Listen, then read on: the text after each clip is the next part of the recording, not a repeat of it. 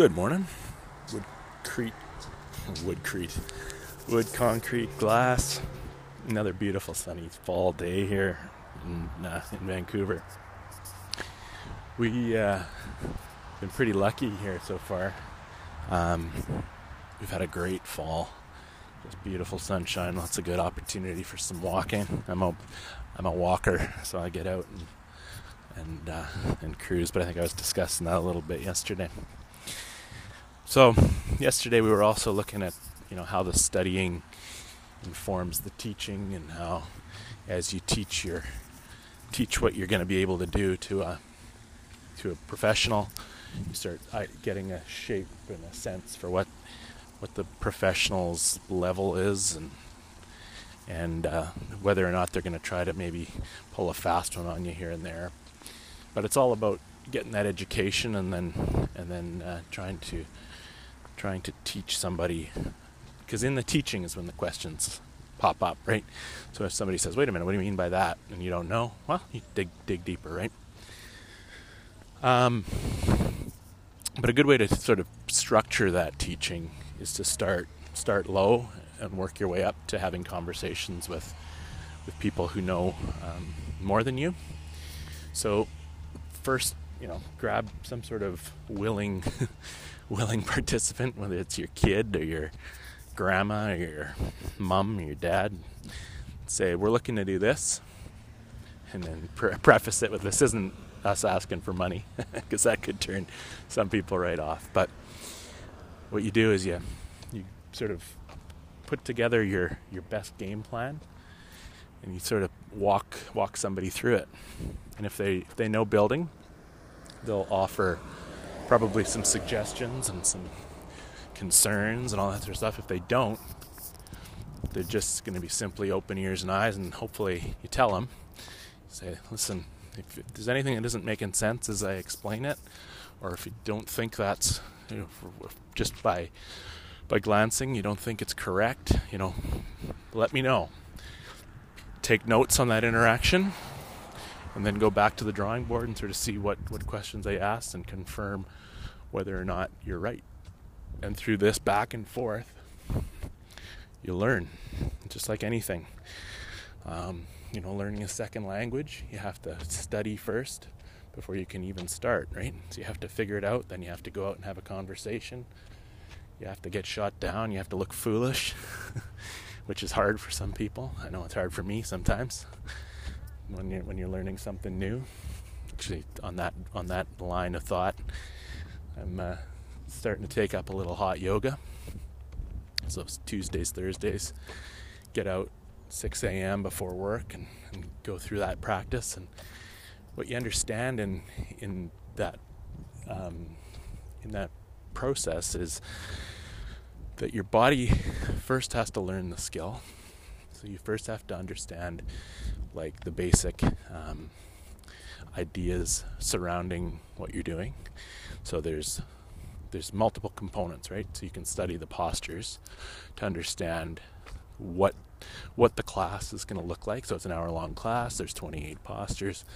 You go through and you first class, you have no idea. You're just looking at the person in front of you, trying to copy them. Obviously, you don't look at the person who doesn't look like a yoga person.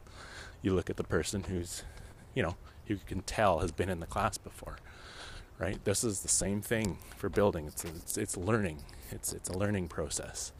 So you look at the people who are good, who you can recognize the quality of their movement, the quality of their pacing, the deepness of their stretch. Or in the building case, look at the quality of the build. You look at the speed in which they get things done. You look at the way they tend to site, keep things clean, right? All the principles apply. Anytime you're learning something and you're studying and you're getting started, is look for the good examples and copy. Copy to a point where you can then start to understand, interpret, and change to make it your own, right? So as I go through a yoga class, I'm looking for positions and posture and listening to the teacher, obviously. But you could also follow along on YouTube or whatever. And you look for those points in posture. You hear, first class, as I said, is just a matter of keeping up. You're looking at the smart person in the room, or the person who you can see is pretty flexible or has done this a bunch of times. You copy them, try to just get your body to feel the postures as to what you're doing. Then you start thinking, okay, now I sort of know the routine. I understand that we're going to go through a sequence of 28 different moves. Now let's try to tighten up those postures, okay? So now let's try to break down, okay, we know what the scope of the process is, and of course this is the same with your building process, is you know the scope. It's going to start, say you're building a new house, it's going to start with demo. You're going to progress through application stage. You're going to progress through, as we've discussed, study, teach. You're going to then apply, and you're going to get all your application documents together. You're going to then deal with the different struggles at City Hall. You're then going to have the actual issuance of permit and getting to work. And there's going to be the dealing with the contractors and all that sort of stuff, the calling for inspections, and you're going to get a final occupancy. You're going to have all your finishes complete. You're going to do landscaping, and you're going to move in. And move-in day is the end of the project, right? So this is your 1-hour yoga session, right? This is your whole process in a nutshell. This is condensing the information down into your general timeline, and areas in that timeline are going to shift and expand as needed, and as processes do. There's no everything's equal. Even from build to build, there's going to be times when the build out stage expands or the application stage expands, but just coming in with that expectation. But once you understand that that's the full timeline, it's going to start making more sense that the next time you do it, the next time you build, what stage you're at, right? And this is all, again, about the expectation, right? And it'll also allow you to see where you need to put more focus in before certain parts of the process. And in all essence, that's the whole point of this podcast, right? Is to set your expectations, to try to lay out a timeline for you so that you're not caught off guard by any process. I'm just escaping a loud mower here. But the analogy of the yoga is very, very important, right? Because it puts a parallel. As you understand the basics, so let's call those the postures throughout the building process, you then start sitting in those postures and finding what postures are tough, what postures are easy, what postures you need to focus on tightening up in your next session, right? So it's all, any learning process is pretty much the same. You just have to think about it like this. You just have to think about it as a timeline. You have to think about it as a way of approaching the timeline. So a way of teaching yourself that there's going to be segments to it, and just pushing through that way. So yeah, there's going to be segments to the process. You just have to keep that in mind. Just be willing to bounce with it.